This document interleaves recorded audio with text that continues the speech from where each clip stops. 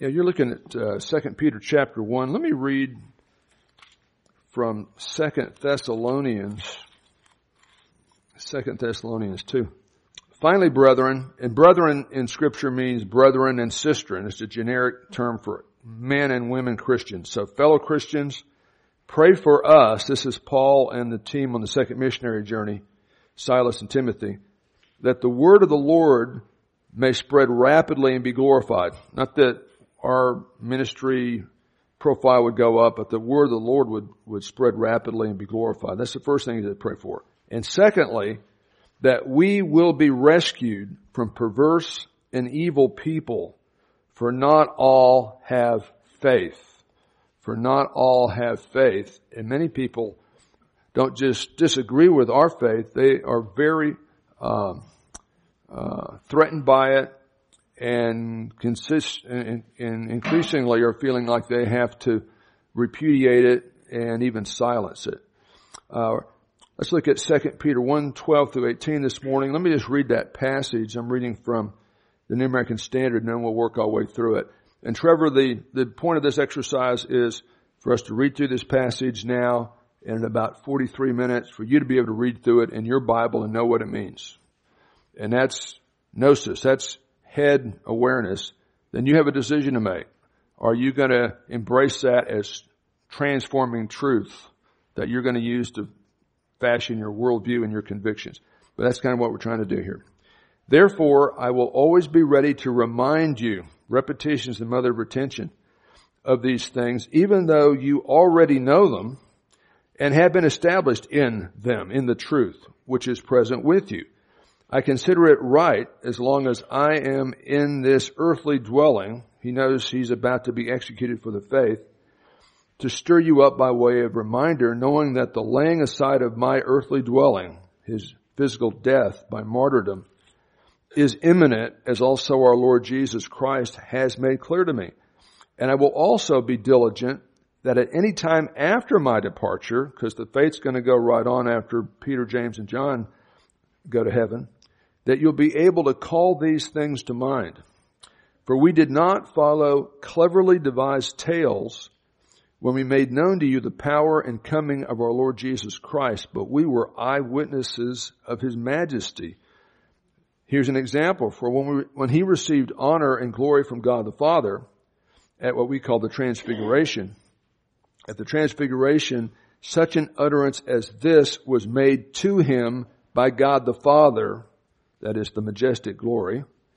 This is my beloved Son, Jesus Christ is, with whom I am well pleased.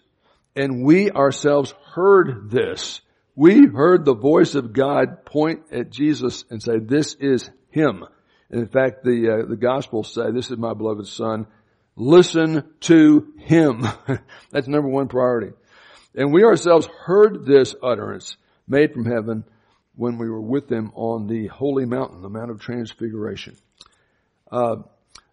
This morning we're going to see that the truth of our Christian faith is bigger than people, even the apostles, because it's founded on fact and it's not fantasy.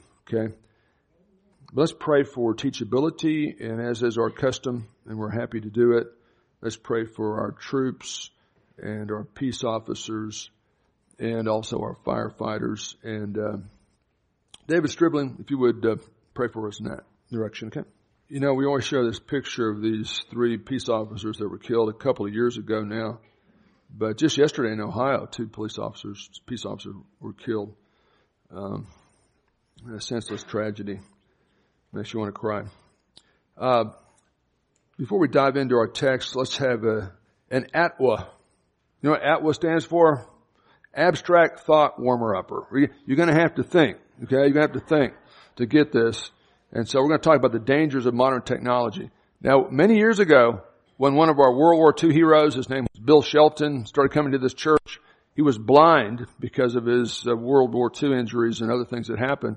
And he'd sit on the back row there with sunglasses on. And the first couple of times he came, this guy visited our church, I knew why he was wearing sunglasses. He wanted to be able to sleep in church and nobody knew about it. That had to be the only reason, right? So I was wrong. He didn't wear sunglasses because he wanted to sleep. He wore sunglasses because he was blind. And I found out a long time ago, both at church and at Cameron University, if somebody's looking at their phone during church, they're not necessarily wanting to ignore me and tweet or text or check their email. They may be looking at their Bible, because when some of us open our Bible, they don't think a book, they think this. And that's fine. There's no beating technology. So technology is a wonderful thing. It's a two-edged sword. It's a good thing, a bad thing. But here are a couple of cartoons on the dangers of modern technology. This is looks like a student of mine at Cameron University. And sometimes people will turn in outlines or papers that are so well written, you know they didn't write them. They don't talk that way. They don't write that way. So I've been in that situation before. Not with any of Dustin's work. But anyway, the teacher said, "Did you really write this?" And the student says, "Yes, I did the book report myself. I found it on eBay myself. I bid on it myself. I paid for it myself. And I printed it myself." So, yeah. Now, this is a lady getting a briefing on their company-provided health insurance. You can get a discount on company health insurance if you let your coworkers diagnose you with information they find on the internet. So that eliminates one doctor visit, right? And that's a good thing.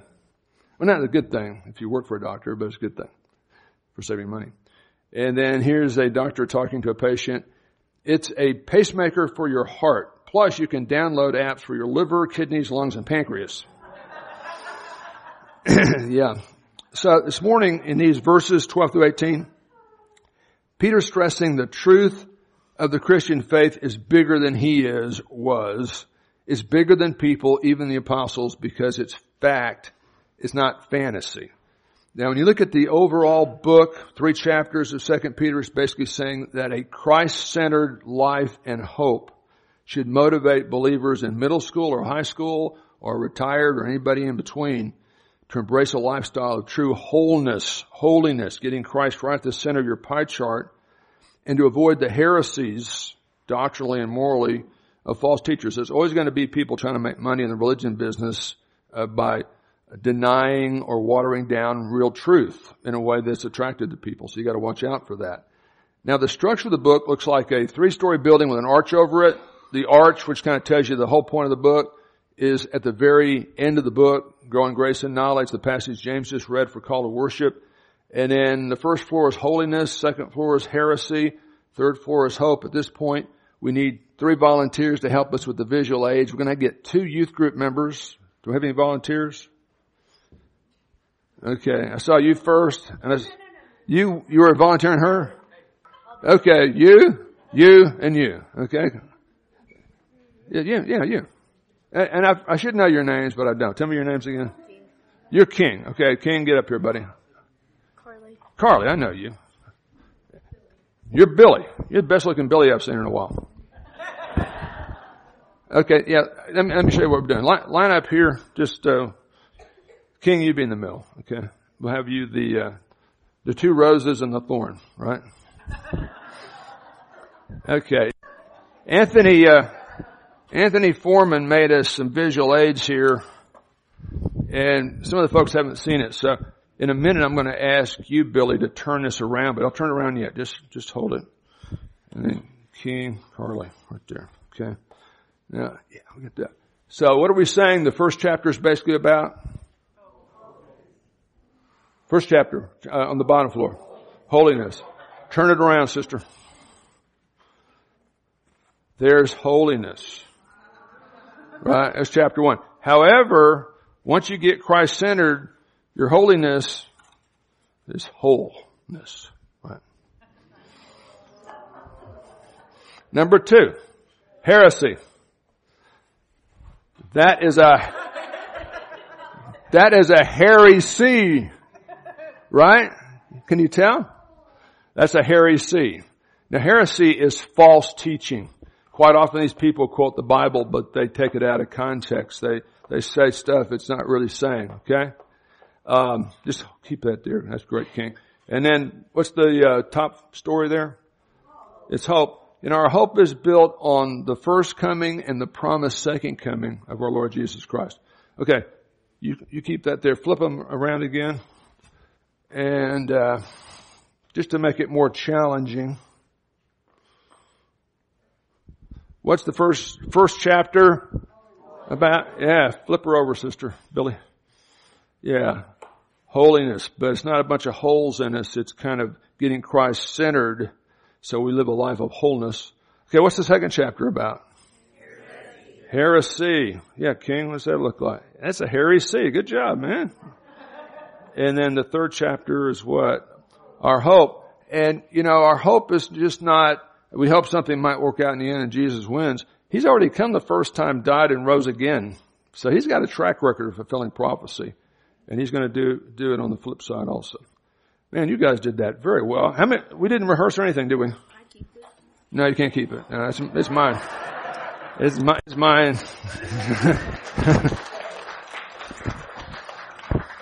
Hey, but King, you can ask Anthony Foreman next time he's here and you're here. I'll try to get you together. If you can talk him into making one of those for you, more power to you, because he's a nice guy. He might do that for you. Okay, today we're going to come to the second part of chapter 1. Begin it, and we'll, Lord willing, finish it next week. By the way, I was watching the golf tournament yesterday, and I saw something I had not seen before. There's a new CBS sitcom called Living Biblically, and I don't have no idea where they're going with it, but I did see a trailer, and then I went to the internet, and they're pulling up all the old bromides that you hear about. If you're going to live biblically, you can't wear anything but either all cotton or all this, because you can't mix fibers. There's a statement in Leviticus about doing that. It makes sense in context, doesn't apply to us. I'm going to say a word about that. I'm going to show you that trailer next week and kind of deconstruct what I think they might do. And who knows, they may end up with the idea that this guy is a bumbling fella who's crazy enough to try to live the Bible comprehensively, which means out of context, and still make him a well-meaning, well-mannered person. I'm not sure what the overall force is going to be. But the one thing I have seen, they just made a giant strikeout on the first main thing. They're applying the Old Testament law to New Testament unbelievers in ways that nobody that I know of in the Christian circles would think about doing. And they're kind of using that as an example. So in addition to looking at to the last couple of verses of chapter 1, Lord willing, next week, verses 19 through 21, we'll look at that trailer and say a few things about that TV show and tell you kind of how you should think about stuff like that. But anyway, we're coming to the second part of chapter 1. First we saw that holiness, which is what chapter 1's about, right?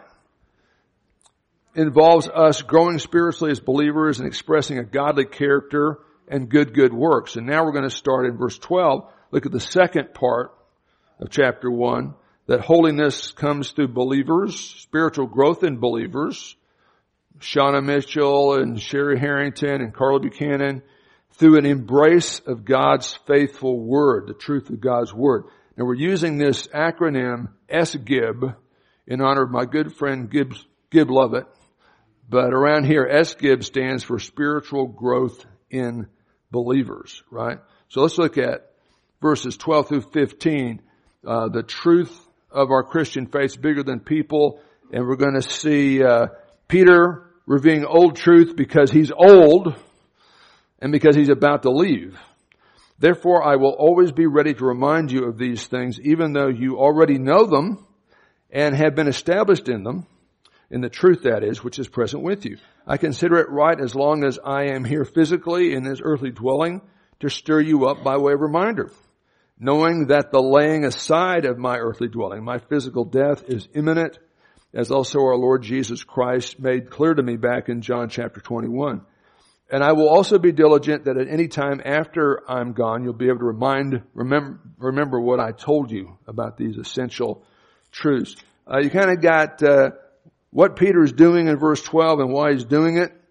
He's reviewing the truth of the faith. And if you look at this, Blanche, you know the answer to this. Anytime you see the word therefore in the Bible, what do?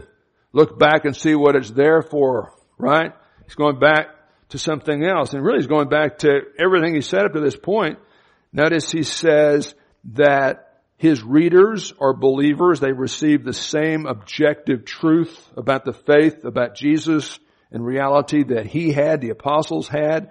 Then in verse 2, notice he says, and I could trick question.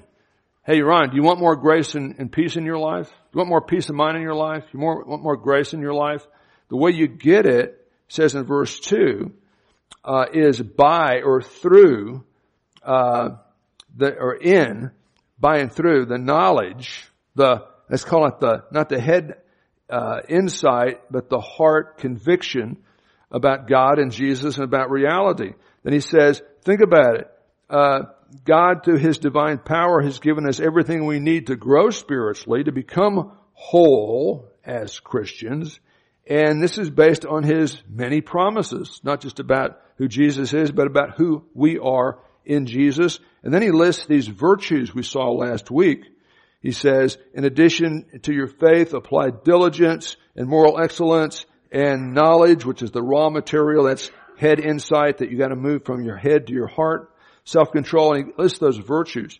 Those virtues are an effect of salvation. They're one way you can check and see if you're growing or moving in the right direction. If you're losing altitude there, something's wrong. And guess what? If you have a kink in your water hose, in August you're trying to water your yard, do you call the Duncan Water Department? It's not their fault. There's plenty of water there. You just got a kink in your hose. So these virtue lists in Scripture are things that we're supposed to be seeing in our Christian lives, are not designed so you can criticize other Christians better, but so you can self-critique, analyze yourself. Think of it as kind of a spiritual diagnostic test. And he says, if these kind of qualities are yours and increasing, then you won't be useless or unfruitful in your Christian life. But if you're not prioritizing doing the right thing as a Christian, even on prom night, even at school, then you are suffering from spiritual amnesia or bad vision. Therefore, be diligent to confirm the fact that you are different than everybody else in the world that rejects Christ, and there's a lot to look forward to. Therefore, in light of all that, I'll always be ready to remind you. And it's so funny, as a teacher, mainly at Cameron, my experience was, after a couple semesters, I realized there's certain things I want everybody to understand, so I'm going to go out of my way to repeat them a lot. Like we say that the three keys to effective public speaking are the 3 C's: content, clarity, and connection. And I only say that about, 500 times a semester? 600. He's been there. And every semester, at the end of the semester, final exam, I tell them up front, these will be 3 fill in the blanks at the midterm and the final exam. Plus, when you give your speeches, you want to have content, clarity, and connection. And I'll have 2 or 3 people don't know content, clarity, and connection. And it's kind of like, but quite often, those folks, after I've repeated it 3 times, and I'm going to repeat it 600 times, right? After about the 3rd time, some of the folks that won't know it kind of roll their eyes at me when I repeat it for the 3rd time. And I used to think, well, that's the person that got it the 1st time, didn't need the 2nd time, now is letting me know 3 times is more than she needs. But I realize these other dum-dums, these other students may need me to repeat it. But ironically, quite often the people who roll their eyes are the ones that miss it. I think we've already heard you say that 3 times. We want you to tell us more stuff we're going to forget and miss on the final exam. So give us more stuff we haven't heard before. I know new and improved and something different and flashy is fun and people like that. But, the basic foundations and fundamentals of the biblical truth and spiritual living haven't changed. They don't change. They're just always there. And if you read your Bible carefully, and I know Sherry does, a lot of these basic principles are repeated all over the place multiple times because you don't necessarily get it the 1st time. And even if you do, sometimes you'll forget or you'll kind of slide or you'll rationalize stuff you're doing or redefine it. And so repetition is important. It's just the way we're wired. In heaven, we won't need repetition. Our sin nature will be gone, I think, first time, every time. But right now, I'm going to remind you about the faith. I'm going to remind you about the truth. And he says in verse 13, I got to do it myself because I'm not going to be here much longer. Okay? I want to reinforce the main things so that after I'm gone, you say, hey, Peter had his quirks, but he did emphasize A, B, C, and D. Pastor Brad had his quirks, but one thing he said a lot was, in the Bible, there are some things hard to understand. But the main things are, and they get repeated a lot, you know. If you walk away with that, that's pretty good. So I consider it right, proper, necessary even, as long as I am still around. And he's expecting his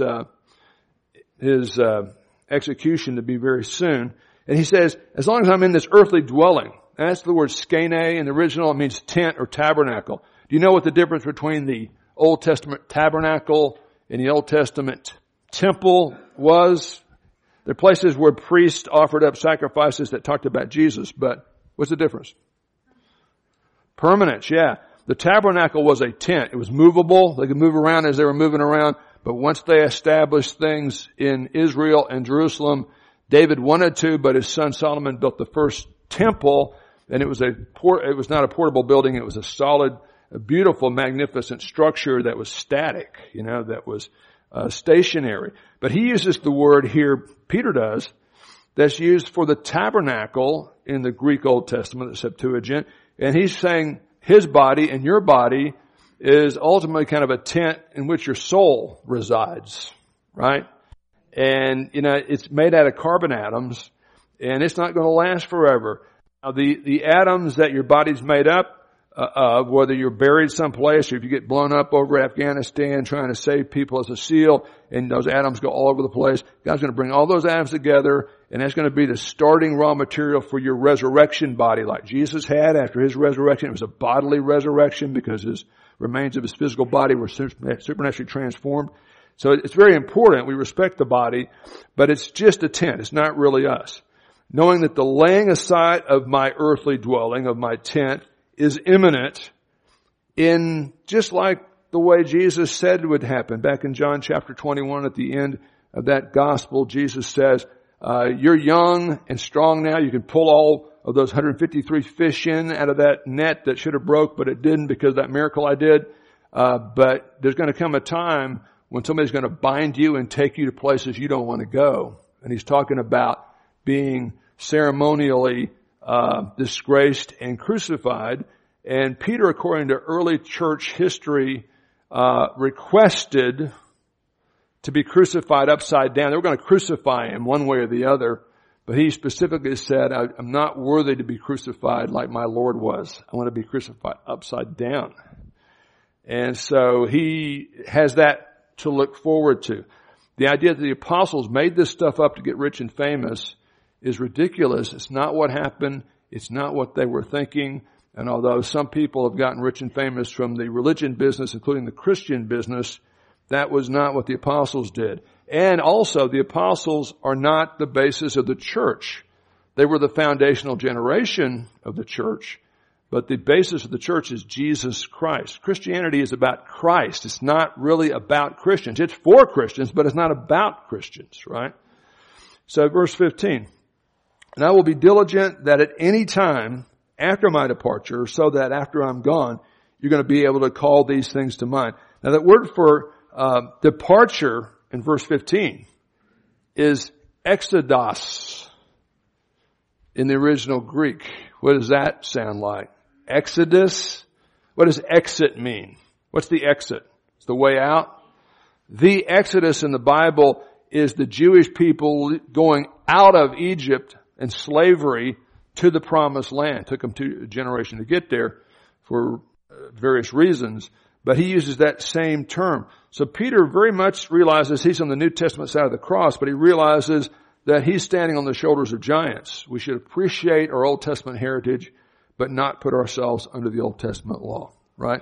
Now notice he's talking about departure in verse 15, his exodus. That sounds a lot like, if you would, turn to 2 Corinthians 5, or just flip your phone to 2 Corinthians 5, whatever you need there. And while you're going to 2 Corinthians 5, I'm going to read Philippians 1, and I'll catch up with you. Paul, the Apostle Paul, not Peter here, is talking about the dynamics of death. Now that's something we all ought to be interested in because you're going to die. The death rate is 100%. Now we do believe the next event in God's prophetic program is called the rapture of the church. 1 Thess 4, John 14, 1 Corinthians 15. And that's the truth that every living believer, when Jesus comes back to start the end times, will be resurrected in place without having to die. He says, behold, we shall not all sleep, we shall not all die, but we're all going to be changed, right? When Christ comes back. So, we may be that generation, but if that doesn't happen before our physical death, we're going to die. So this is something we ought to be interested in, right? But Paul says, he'd love to be with the Lord because that's much better. To live as Christ, die as gain. But if I stay here, there's a lot I can do. And he realizes he's a strategic person. He wants to contribute. He's kind of like Lloyd and Katie and Eric and Ray. Their love language is do stuff for people and do stuff for the church. And the more kind of under the radar they are, the better in their minds. And that's cool. That's very biblical. But that's just kind of the way Paul was too. So he says, hey, I'm not wanting just to escape to heaven so I can have, get away from all my enemies and my issues. I want to stay here and try to make points for the team as long as I can. So he says, I'm hard pressed. It's not up to him, but he's hard pressed as he thinks about those two alternatives. Having the desire to depart. Now what did Peter refer to? His terminology for talking about his death? I'm going to be diligent at any time until my departure. To depart sounds like at the airport, the departure time, right? So talking about departure from this body to be face to face with the Lord. Paul uses the same kind of thing. I'm hard pressed from both directions, having a desire to depart. I really want to be with the Lord, yet to remain on here in the body is more necessary for your sake, at least at that moment. And so life is not anything we should take for granted or presume upon. Look at 1 Corinthians. You guys are already there. 1 Corinthians 5. For we know that if the earthly tent, which is our house, our body is torn down, we have a building from God, a house not made with hands, eternal in the heavens. For indeed, in this body, in this house, we groan. And the older you get, the more you groan, right, David? You got to take the right supplements and exercise, though, right? Longing to be clothed with our dwelling from heaven, inasmuch as we, having put it on, will not be found naked. For indeed, while we are in this tent, we groan, being burdened, because we do not want to be unclothed, but be clothed, so that what is mortal be swallowed up in life. Now watch this. He who prepared all this for us is God, who gave us His Holy Spirit as a down payment. Therefore, watch this. Therefore, in light of all this good stuff, be always of good courage. Cheer up. It's going to get worse and it'll get a whole lot better, basically. Be of good courage. Cheer up. Realize that while we are at home in the body here on earth, we're absent from the Lord. We walk by faith. We don't see Him right now. But cheer up, be of good courage, and look forward to being absent from the body and at home with the Lord. Therefore, since we're going to be face to face with Him sooner rather than later, even if it's 90 years from now, that's a short blip in historical terms. We have as our ambition, whether at home or absent, to be pleasing to your pastor. Is that the point? No. Be pleasing to Him, to the one who saved you. The one you're going to see, absent from the body, face to face with the Lord. Go back to 2 Peter. So, Steve was saying, boy, it seems like not many people read and study 1st and 2nd Peter. We're all, looking at other books. And, Paul is so prominent. His books are so prominent. Romans, Galatians, Colossians. I get it. I love them. But, these apostles are all on the same page. We're absent from the Lord in this body at death. The believer, put your name in the blank if you're a believer in Christ, is going to be absent from the body face to face with Jesus, right? So, that's verses 12 through 15. Truth of Christian faith is bigger than people. Even Peter, the big fisherman, made a great foundational contribution to the first generation church, but it went on fine without him, right? Nobody's indispensable. And I mean, not even, Billy Graham or Ron Miller, okay? I hope you hang around for a while, Ron, take care of yourself and, don't run stop signs or anything like that, but, nobody's indispensable. So, let's go to verses 16, 17. We're going to look at a general principle and then a specific example. He's saying the truth of our Christian faith is bigger than people and is fact, not fantasy, as confirmed by some unique people, the ear and the eyewitnesses of the apostles. But look at the general principle. Verse 16. For we, and he's talking about the apostles who have been preaching all this, that truth was the basis of the first century church, and it just expanded rapidly all over the Mediterranean basin. For we did not follow cleverly devised tales, and I love the King James, cleverly devised fables, when we made known to you the power and coming of our Lord Jesus Christ. When we told you all the stuff we told you about who He is and what He did, but we were eyewitnesses of His majesty. I love that. The truth of the Christian faith, that Jesus came, Jesus lived a perfect righteous life, that Jesus died to pay your way into heaven, that Jesus rose again from the dead after He had been room temperature for 3 days, is a fact, and these guys knew it and willingly died for it because they just flat saw it. There just was no way around it. We didn't follow cleverly devised fables or tales. And it's interesting, that word that's translated fables or tales is the Greek word mythos. We get myth from it. We didn't follow myths. We didn't invent this thing up so we'd be rich and famous. This actually happened. And that same word is used several places in 1 Timothy, 2 Timothy, and Titus. Now, James, you know, what do all the seminary professors call 1 Timothy, 2 Timothy, and Titus? Those 3 books. They're called the what? Yeah, they're called the pastoral epistles because Timothy was the pastor at Ephesus Bible Fellowship. Now, some people think it was First Baptist Church Ephesus, but that can't be right. It's got to be Ephesus Bible Fellowship. And yet what he says to the pastor applies to everybody, at least in certain ways. So let's see what Paul says about this. Look at 1 Timothy 1. Paul is writing to Pastor Timothy and saying, Pastor Timothy, as I urged you when I left Upper Greece, Macedonia, remain on at Ephesus. Just hang in there. It's not always easy, and some people don't appreciate it, and some people don't show up, and some people break their promises, and some people get mad. And people, ask young pastors, is it bad when people get mad and leave the church? And you always say, yeah, it's bad when they get mad and leave the church. The only thing worse is when they get mad and stay. That's really bad. So, have I told that joke too many times? 29 years in, and they're finally getting tired of the jokes. Probably bad delivery. For I urged you when I left the region near you, hang in there and instruct certain men that will write books that people in your church will be impressed by or watch their YouTube videos. I mean, Paul was really concerned about all these crazy YouTube videos that people were watching. Now, they didn't have that back then, but these people would come in with a big song and dance and dancing elephants, and everybody wanted to listen to the heretics over the preachers, not to teach strange doctrines, not to pay attention to myths. That's tales, fables in 2 Peter, same word. Endless genealogies, all these meanings and how many tent pegs there were in the tabernacle. People read all these meanings and things like genealogies that aren't there, which give rise to mere speculation rather than the furtherance of the administration of God, which is by faith in facts, not tertiary level implications from the number of tent pegs in the book of Exodus.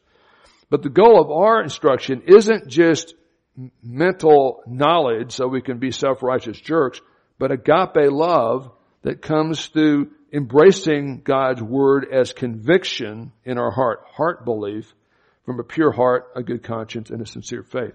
Look at Titus chapter 1. Titus chapter 1. And he talks about the same thing in verses 9 through 14. Hold fast the faithful word, which is in accordance with the apostolic basic line teaching that won't change, and you're going to repeat it, and some people are going to act like they're bored, but they're the ones that miss it on the final exam, so keep repeating it anyway. Hold fast the faithful words according to teaching, so that, and he's talking to elders in the church, that they'll be able to exhort in sound doctrine or refute those who contradict, but any mature believer ought to be able to defend the basic doctrines of the faith, both morally and theologically, and refute those who contradict. For there are many rebellious men, then and now, empty talkers and deceivers, especially those of the circumcision who are claiming to have special brownie points because they submitted to an Old Testament ritual, which doesn't apply to New Testament Christians, which apparently living biblically is going to try to use as a big millstone over our neck, who must be silenced because they're upsetting whole families, teaching things they should not teach for the sake of sordid gain. That means money. Can you believe somebody getting a religion business for money? It happens, yeah. One of themselves, a prophet of their own, says, Cretans are always liars, evil beasts, and lazy gluttons. This testimony is true. For this reason, reprove them severely so that they may be sound in the faith, not paying attention to Jewish myths. There's our word for fable or tales, myths, and commandments of men who turn aside from the truth. Go to 2 Timothy chapter 3. Well, this is such a seminal passage for me, the way I conceive of what a pastor is supposed to be and do. And typically people will read chapter 4, verse 1, but I want to get the context. So let's start in the last two verses of chapter 3. All Scripture, including 2 Peter, is inspired by God. It's profitable for teaching. What else are you going to teach from the pulpit? Reader's Digest? For reproof, that means we're going to step on your toes. For correction, we're going to help you see how you can fix your bruised toes. And just generally training in righteousness, that the believer, the person of God, that's anthropos, which means male or female, may be mature, equipped for every kind of good work. And the good works that Olga is called to do aren't the same good works I'm called to do. She has a different personality, different set of skills. James has a lot of skills I don't have. He gets to do stuff that I don't do. But I've got some things I can do too, right? Now, with that ringing in your ear, the truth is found in Scripture, and it's all about the truth in the Scripture that we focus on. I solemnly charge you in the presence of God and of Jesus Christ, who's the judge of the living and the dead, and by the hope and anticipation of His coming, His kingdom, teach the Word, proclaim the Word, not the Reader's Digest. Be ready in season and out of season. That's when it's popular, when it's not, when it draws a crowd, and if it doesn't.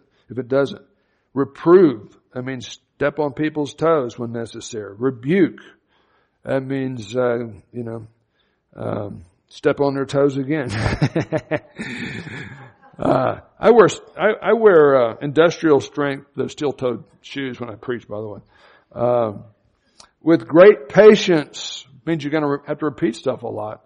Just because of the attendance patterns, much less because people don't remember. And instruction, for the time will come, and we are in that time in postmodern America, when they will not endure sound doctrine. Listening to the Bible for 45 minutes is way too much to expect average Americans to do. You can't build a mega church if you're going to have Bible exposition for 45 minutes where people have been trained only to concentrate with stuff that's exploding and colorful. Well, you know what? I know that's what the experts say, but I'm reading this. Just keep doing it. For the time, even though the time will come when people aren't going to want to hear it. They want to go to a rock band and a motivational speaker. They're going to want to hear their ears tickled. And they'll accumulate for themselves teachers in accordance with their own desires. They'll turn away their ears from truth and will turn aside to mythos, to myths, to tales, to fables. But you be sober in all these things. Be spiritually alert and aware, and don't let the cultural trends divert you from what you're supposed to do. Endure hardship. It is a weight to try to do this thing the right way. Do the work of an evangelist, fulfill your ministry. Go back to 2 Peter. So he's saying, we did not make this stuff up. It's not mythos. It's not tales. It's not fables. It's not distortion. It's not made up. It's not misinformation. This stuff actually happened. That's the general principle. Now verse 17 and 18 as we close. Let's look at the specific example. And he doesn't talk about the cross or the resurrection. He kind of assumes you know that. He's going to another superlative example of who Jesus is and what He did. Here's the specific example. For when He, Jesus, received honor and glory from God the Father, verbal affirmation, such an utterance as this was made to Him by the majestic glory. That's the title for God the Father. This is my beloved Son in whom I'm well pleased. And we ourselves. Now who was present at the transfiguration? Bible trivia time. Jesus, right? Who was there? All 12 disciples? Peter, James, and John. And who else showed up for this party? Moses and Elijah. The prophets and the law, right? The Messiah who fulfills all that and going to take the apostles to the New Testament era. It's all there. And you've got the voice of God the Father saying, this is my beloved Son in whom I'm well pleased. Please listen to Him. Now, Peter sees this as a superlative example in the life of Christ. And I think he put the cross and resurrection in a special category at the very top of Mount Everest. But he sees this as a hugely superlative example that this is really happening. It's really true. We saw it. We heard it. Look at this. We're not just talking about eyewitness, but ear witness.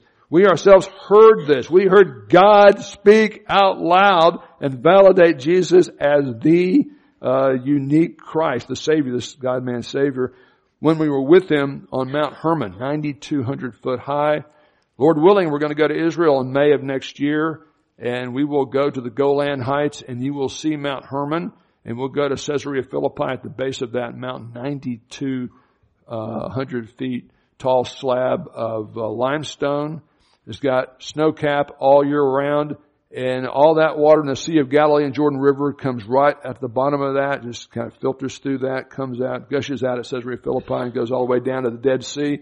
And in addition to 3 nights in Jerusalem and 3 nights in Galilee and 1 night in Tel Aviv, we're going to have 1 night on the Dead Sea. We're actually going to sleep in the Dead Sea in a boat. No.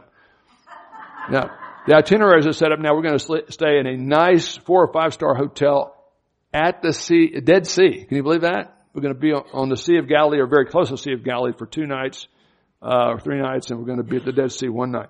So you're going to see all this stuff. And when I show you my Israel pictures, I always say real people, real places, real events.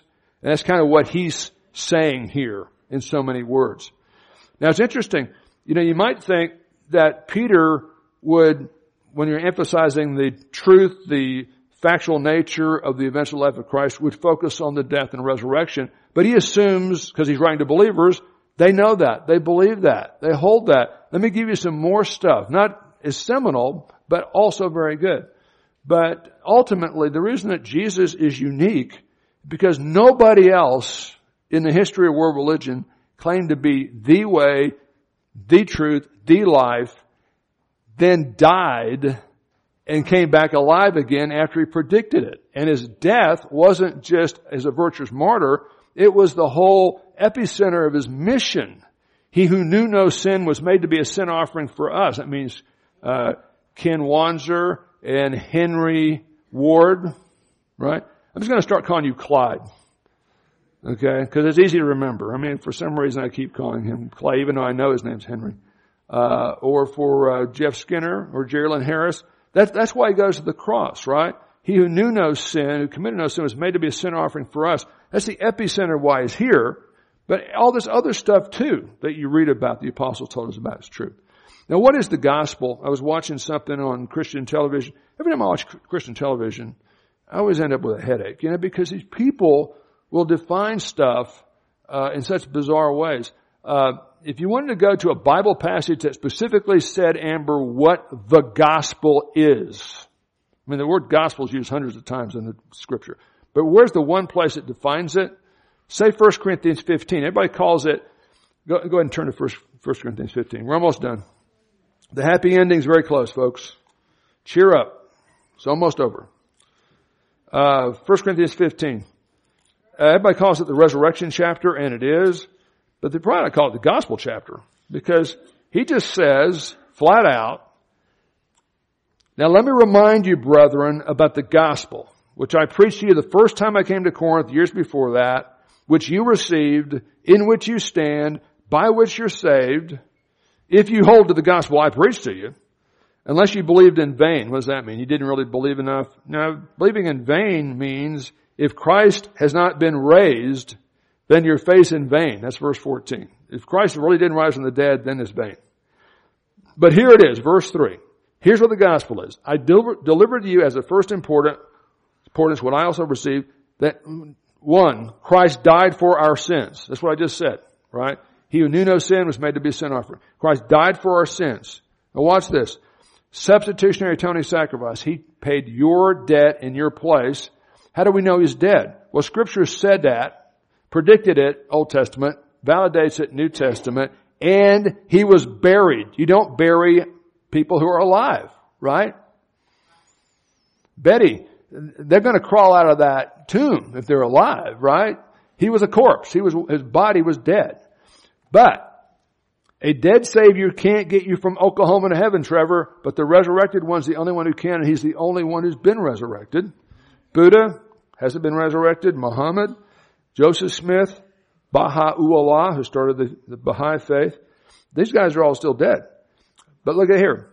He was buried, raised on the third day according to Scriptures, and then he appeared to Cephas. He was resurrected, came back alive again.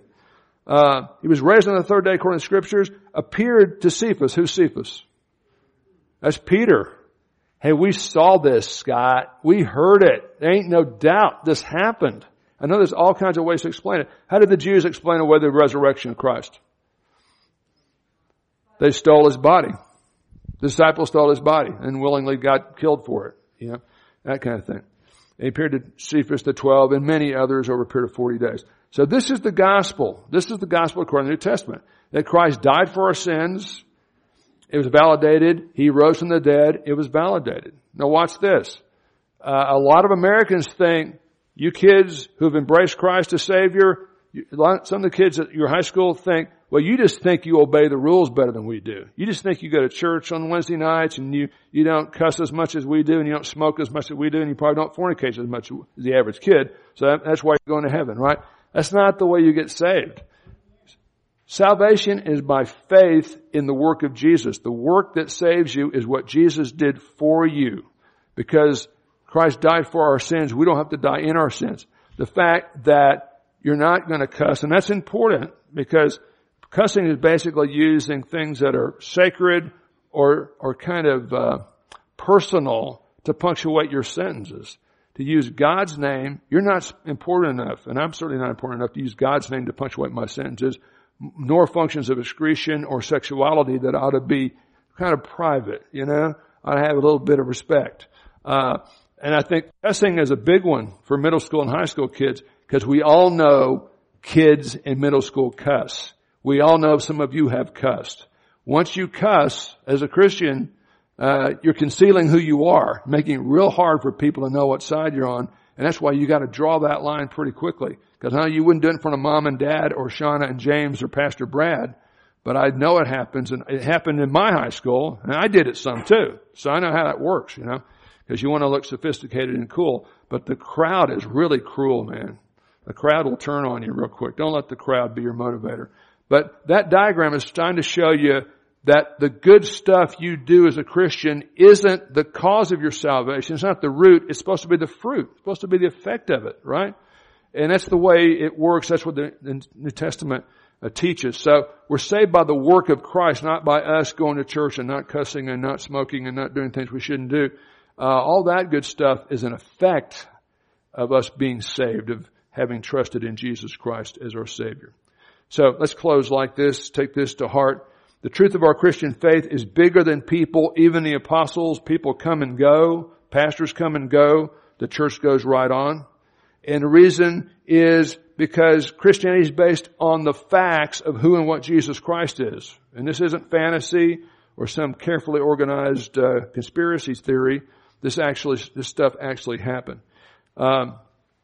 Second Thess says, be careful. Some people aren't going to like this. Some people are perverse men are going to try to hinder us, in fact, even hurt us if we get too excited about living our faith in the world.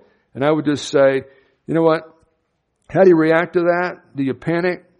What do you do? Well, to close, let me read what 1 Peter says you do. When you live your faith consistently enough, people actually notice in the real world, not just at church, but in the real world. Look at this.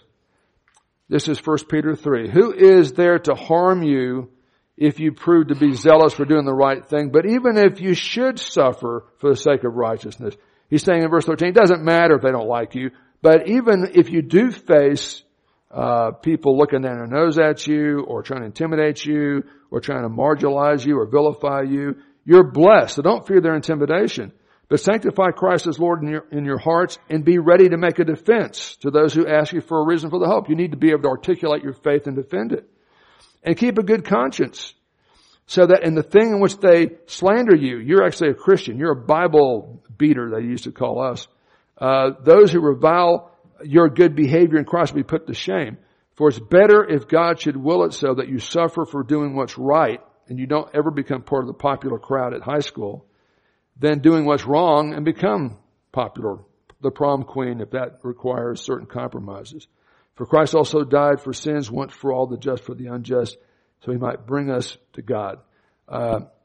Christian life is based on the truth of the Savior, and the Christian faith is based on fact, not fantasy, and it's bigger than any person. It's bigger than James Mitchell, your youth pastor. It's bigger than Billy Graham. It's bigger than the Pope. It's even bigger than Peter, James, and John.